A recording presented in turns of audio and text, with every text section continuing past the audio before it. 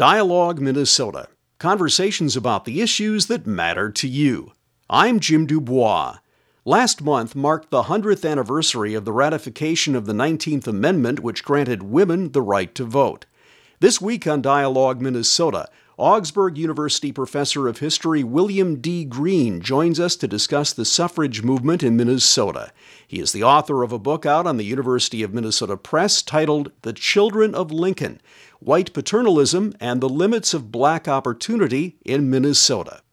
Professor Green, welcome back to Dialogue Minnesota. Thank you for having me back, Jim. August marked the 100th anniversary of the enactment of the 19th Amendment, which ended gender restrictions on voting. A lot has been written and discussed about this milestone in the national media, so we'll focus more on suffrage activists in Minnesota and how Minnesota women were affected by the amendment. But let's start with a brief overview of the 19th Amendment. What would you add to the significance of the event besides granting women the right to vote? Well, it meant that all Americans could be heard. I think that's the fundamental issue here. Before then, half the population, give or take, a fraction or more, half the population was ignored. It could be ignored. Policymakers didn't have to pay attention to what women thought. And as a result, you had public policy that was deeply, profoundly flawed. 19th Amendment corrected that by empowering people and franchising women to have their voices heard. It was quite a lengthy struggle, though, wasn't it? Yes, it was, definitely. Starting since the 1840s, and perhaps even in individual settings, even earlier than that. It becomes a major issue, an issue that galvanized women participation activism, probably in the late 1860s with the discussion of the 14th and 15th Amendments. There was a lot of discussion among suffragists who felt that, we have done everything in terms of fighting the Civil War, contributing to that, and nurturing the health and welfare of soldiers, as well as people on the home front. And we fought against slavery. We were the backbone of the anti-slave movement. And so, a lot of those activists were frustrated after they had been told by their allies in the abolitionist movement that they would not be forgotten when the time was right. And so when it got to the discussion of the 15th Amendment, ratifying the 15th Amendment, the logical inclusion was to have women a part of those who would receive the franchise. And they were quite upset when one of the leaders of the Abolition Society, Wendell Phillips, said infamously, "This is the Negro hour." And by that he meant, let's get Black men enfranchised first, and then we'll come back and expand the franchise to women. And of course, to a lot of his suffragist allies, this was, well, if you're not going to do it now, after you said that you would, why should we trust you in the future? And so the effort began to go through a strain. Old alliances began to fray and fall apart. It took quite a bit of effort for those groups to come back together. And I'm not just talking about the suffragists and the old abolitionists, but I'm talking about African-American men and white women. There was a tension. There had been an alliance through the personage of Frederick Douglass. But after the ratification of the 15th Amendment, that relationship between himself and Susan B. Anthony, for example, Elizabeth Cady Stanton, was fractured. And it took quite a bit for it to be healed. Black women suffragists experienced quite a strain in their alliances with white women suffragists. And so there are all kinds of fracture points within that vast community of people interested in empowering people, giving people the right to vote. So it was quite a struggle during the second half of the 19th century. Why did the 14th Amendment not grant women or African American men the right to vote, and why did we need to ratify the 15th and 19th Amendments in order for blacks and women to vote? At one time during the debate over the 14th Amendment, it basically left citizenship. As you know, the 14th Amendment establishes citizenship for anyone born in the country. But during the debate, the word male was inserted into the language. And the women activists who felt that they could and should be included in that discussion felt betrayed by their allies who had allowed the word male to be injected.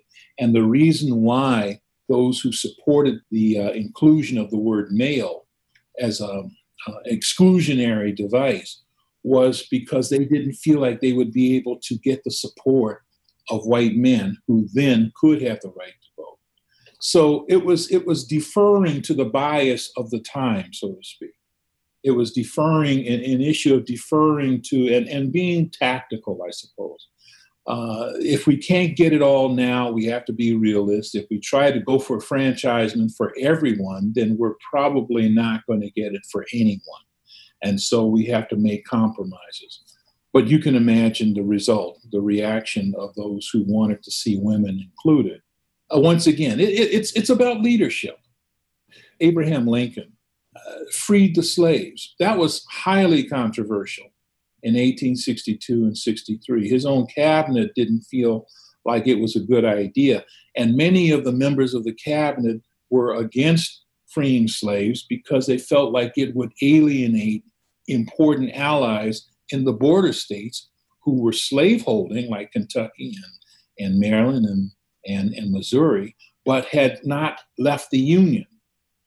There's a fear that we would further alienate those people who we need to maintain leverage over this policy. Similarly, after the war, those who were in favor of the 14th Amendment felt that by giving it to women, we would lose the momentum, the impetus to have a 14th Amendment at all. So it was deferring to the bias that existed. And I referred to Abraham Lincoln before. The difference with him and the time that the 14th Amendment and 15th Amendment were considered was that there was no person of standing, no person of gravitas who was able to assure the nation that we would be better off. There was no prominent white man of power and influence and respect who could say basically, look, I know this is unprecedented, but it's the right thing to do. And you've just got to trust me. There was no leadership who was willing to go there. And it's understandable. If you look at the times, it's understandable that no one was there. It took an extraordinary person to be Abraham Lincoln. He was an extraordinary person. But the key thing is that we didn't have someone who could speak to our angels in the same way that Lincoln did. And so as a result, we missed an opportunity in 1864 and 65. We're talking with Augsburg University professor William D. Green about the women's suffrage movement and the 100th anniversary of the ratification of the 19th Amendment, which granted women the right to vote. Do you see a divergence between what the passages of the 15th and 19th Amendments promised, such as a more equitable country, versus the reality, perhaps a much slower process of change? Well, I do see similarities. In the wake of the 15th Amendment, many of the friends of African Americans felt that they had done their share, that they had removed all the political impediments that had been placed on African Americans, and therefore it was left to African Americans to hold their lives, so to speak, to deal with improving the race, uplifting the race.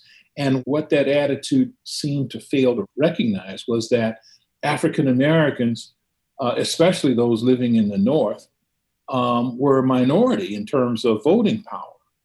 And that even though an African American had the right to vote, it did not mean that he would be able to purchase a farm, because a person who had a farm to sell wasn't required to deal with a prospective Black buyer, only because of his bias.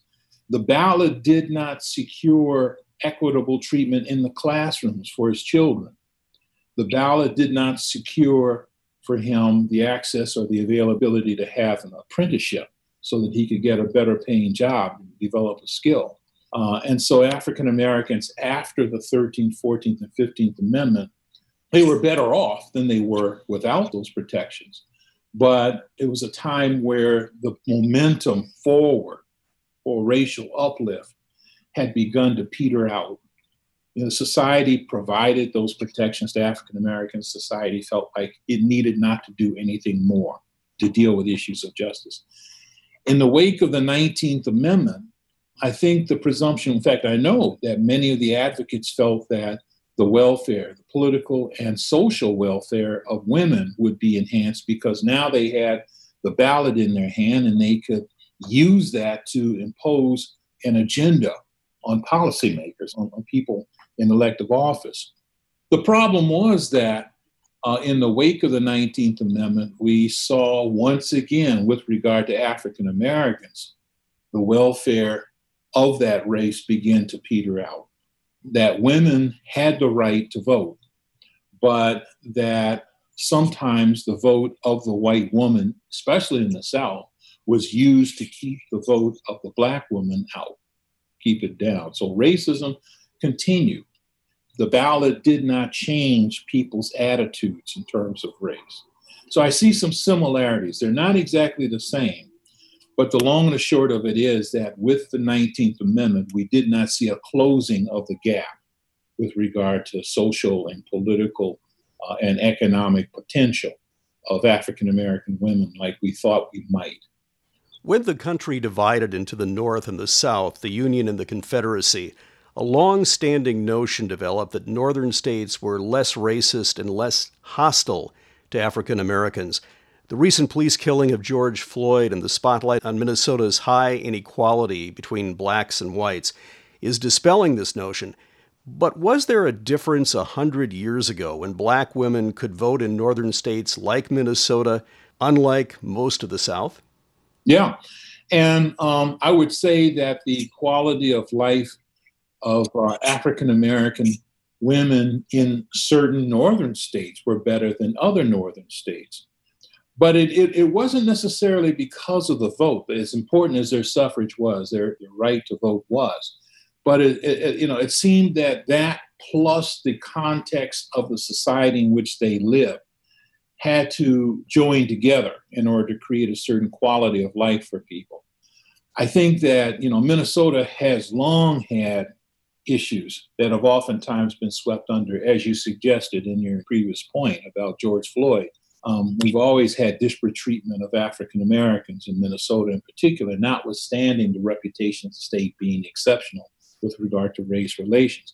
But within the context of the time, if you live in America in the 1890s and at the turn of the century, it's going to be easy for one to conclude that notwithstanding the persistence of racism, that Minnesota is better than Mississippi and is to a large extent better than Illinois. You didn't find the same depth of poverty, the same kind of poverty that we saw. Now, that's not necessarily because Minnesotans were superior, morally superior. It may mean some of that, but it certainly more fundamentally means that there just weren't enough African Americans up here to pose a threat to white Minnesota, because we did have lynchings, we did have threatened lynchings, we did have those kinds of things. But I think the demographic is as much a player in whether a class of citizens have a better life than just the laws that are intended to protect them. And I'll give you an example of that. In the wake of the ratification of the 19th Amendment, 1920, you have the lynchings of 3 black men in Duluth, Minnesota. An African-American woman named Nellie Francis, who was one of the leaders of the state effort to expand the vote to women, and a leader in the black community to galvanize support from the black community for that effort, also drafted the law and lobbied for its passage, an anti-lynching law in Minnesota. She was successful in 1921. So it would seem that, and you can't do that without having contacts. You can't do that without having had relationships with powerful people and knowing how to work in the legislature, how to walk the halls of the state house. And yet, in 1924, 3 years after that great success, she and her husband purchased a home in a white neighborhood in St. Paul. And you're probably familiar with that story. where in the Mac Groveland neighborhood, or Sargent Avenue, where they're met by a mob, in effect, claim to even be affiliated with the Klan, burning crosses, harassment. And what's notable about all that is, if that wasn't enough, was that a lot of her political and social friends who had helped support passage of women's suffrage in Minnesota, as well as the anti-lynching law in 1920, were nowhere to be seen. It illustrates how, at least in terms of the African-American experience, that both the 15th and the 19th Amendments are maybe two steps forward, but there's always a one step following backwards. We're talking with Augsburg University professor William D. Green about the women's suffrage movement and the 100th anniversary of the ratification of the 19th Amendment, which granted women the right to vote. 100 years ago, the town of South St. Paul had a special election, making it the first place in the nation after ratification of the amendment where women could vote.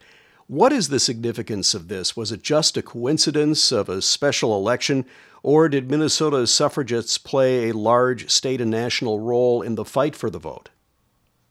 I think people can reasonably disagree on the significance of it. It was a very important time, but I think it was more coincidental than it was emblematic of the times per se. The leadership in the legislature on the issue of suffrage, as well as in the executive offices with the governor on down, was remarkably supportive of suffrage, and especially near the end, under the leadership of Clara Euland for the Minnesota Women's Suffrage Association, and with a succession of governors who threw their political weight behind that effort. I think at the same time, and this is one of the things I find interesting about that whole period and that whole issue of progressive policies during this time. The leadership of the state and of organizations tended to be far more progressive than the rank and file. And I'm talking about the man on the street, the woman on the street, did not necessarily follow at the same pace the progressive attitudes towards race and women as their leaders did, who were predominantly men, at least in terms of the anti-lynching business, and women in terms of anti-suffrage. I also want to add to that, in 1916 in Albert Lea, the suffrage club in there was trying to organize itself. The women's suffrage organization was trying to attract more voters. And one of the inducements to join was a complimentary ticket to see Birth of a Nation. So, I mean, you have these kinds of contradictory messages being conveyed. And it is, on one hand, very paradoxical, but on the other hand, very much characteristic of the times. That even though we can talk about ending lynching, Birth of a Nation was one of the most popular movies out there, and protected by a number of people who claimed to be friends of African Americans. So racism and sexism were not straight. They curved and they bent and they intertwined in each other, and they popped up at strange moments. The animus against those movements popped up at different moments. It was anything but linear. The movement was anything but linear in both cases. In your book, The Children of Lincoln, you devote a whole chapter to Sarah Berger Stearns. Tell us about Stearns. What role did she play in helping women attain the right to vote in Minnesota? And what was her relationship, if she had one at all, with Black Minnesotans? Well, that's a very important question you're asking. I think Sarah Berger Stearns is a phenomenal figure in history. And it's probably one of the issues that I have with how Minnesota history has been researched, because she was a major player who should never have been forgotten. I think she single-handedly really started the women's suffrage movement in the second half of the 19th century, operating from Rochester in the immediate aftermath of the Civil War. I came across her in her articles that she published in the Rochester Post. And these were not the kinds of articles for women, good housekeeping and, good, child rearing and these kinds of stories, which you tended to see dedicated to women in the mid 19th century. Her stories were about abortion and rape and incest and child abuse and, murder and all of these very real issues that were happening at the time all over Minnesota with regard to men and women. She published it. She wrote about this stuff. She started a movement, in effect, because of those articles of women's suffrage. And she also collaborated with another woman who was a medical doctor in Champlin, Minnesota. And you can just imagine, you stop and think about what it's like being in Rochester in the middle of the winter in 1860. There is no interstate connecting the two places. There's no four-wheel drive and there's no internet. She was isolated. So that kind of passion was remarkable. I might also add that she, in her teens, attempted to go to the University of Michigan and was denied admission because she was a female. And she formed a class action and sued the University of Michigan for admission, challenging that policy. Stearns was a very, very amazing person. Her husband would later become mayor of Rochester, a judge out of Duluth. She would continue her movement and would be, for all intents and purposes, the Susan B. Anthony of Minnesota, and would be a person who would contribute mightily to that incredible classic history of women's suffrage. And she wrote about Minnesota herself. But her movement also reflected the movement of Susan B. Anthony in the sense that even though it was a movement to enfranchise all women, there were no women of color who were part of that movement, nor did she reach out to them. She was very active in the ratification of the 13th and 14th Amendments, but was very concerned about how the 14th Amendment had dropped the protection of women as citizens. And the 15th Amendment she had major issues with. And the way that she talked about her frustration with her friends who allowed her to be disenfranchised, she was subject to bringing in statements and terms that seem today quite racist. She reflected an attitude of frustration at the African-American male who she did not feel was as educated as many of the women that she worked with. And in one sense, she was right, because when you look at the roster of the suffragist movement at the end of the 1860s, and you can see all of the people who belong from all over the state, there was a large number of women who were professional people, property owners, publishers, as well as medical doctors. And, there was a lot of anger at the fact that men, like African-American men, who had very little, if any, education, would be pushed ahead of women in terms of the suffrage. So she used the language of the times. I don't think she intended to. It's just who she was. She was a person of the times. She was in favor of women. She was in favor of ending slavery, but her frustration also carried her to the point where she was embracing some of the frustration of the Republican Party. And it's not unlike what we saw with Susan B. Anthony and Elizabeth Cady Stanton in the referendum campaign in Kansas in 1866, where out of frustration, not getting support from the Republican leadership, they solicited support from the Democratic Party, and the Democratic Party was hostile to anything dealing with Lincoln and the Republican Party. It was that kind of reaction from frustration that I see common with Stearns. We're talking with Augsburg University professor William D. Green about the women's suffrage movement and the 100th anniversary of the ratification of the 19th Amendment, which granted women the right to vote. In Minnesota, once women were allowed to vote, did we see a significant change in the state's politics? I think in some ways we did. In other ways, we didn't. In terms of women's rights, you see, at least in the debates in the legislature, more elected officials who are mindful of, quote, women's issues, the welfare of women, children, housing, the things that women during the campaign embraced.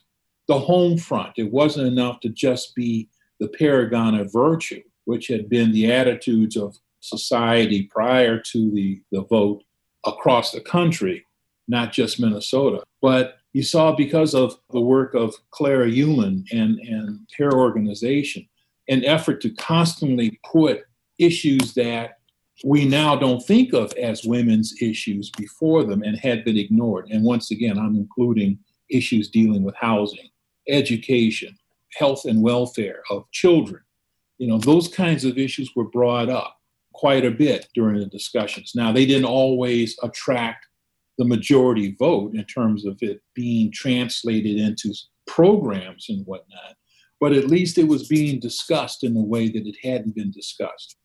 To a similar extent, you don't find any kind of the same movement with regard to race relations that you find with regard to the welfare of children, of wives, of women. And so, there seems to be some differentiation there.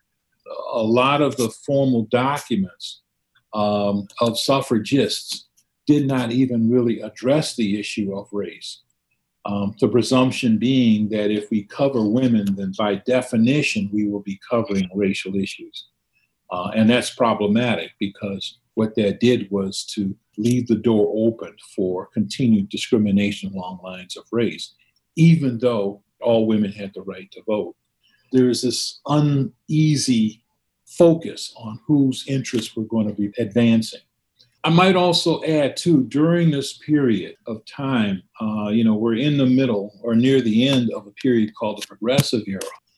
And characteristic of the Progressive Era was women's suffrage and prohibition.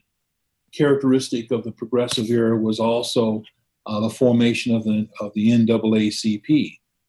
But with regard to prohibition, it begins shortly after this time. And, the advancement of African Americans still continued to be a challenge for society to embrace. So it's another example of the cumbersome relationship and the uncertain relationship that existed between the champions in both communities. William D. Green is a professor of history at Augsburg University. His latest book, out on the University of Minnesota Press, is titled The Children of Lincoln, White Paternalism and the Limits of Black Opportunity in Minnesota, 1860 to 1876. Professor Green, thanks again for joining us on Dialogue Minnesota. Thank you very much for having me. Thank you. It's a pleasure. Dialogue Minnesota, conversations about the issues that matter to you. In 1969, Minneapolis police detective Charles Stenvig ran for mayor of the city as an independent and shocked the political establishment with his unexpected victory. Stenvig's campaign focused on law and order and won over voters who were concerned about crime and civil unrest. On the next Dialogue Minnesota, a look at the Stenvig phenomenon and its parallels to today's political environment. I'm Jim Dubois. That's all for this week. Thanks for listening. See you next time.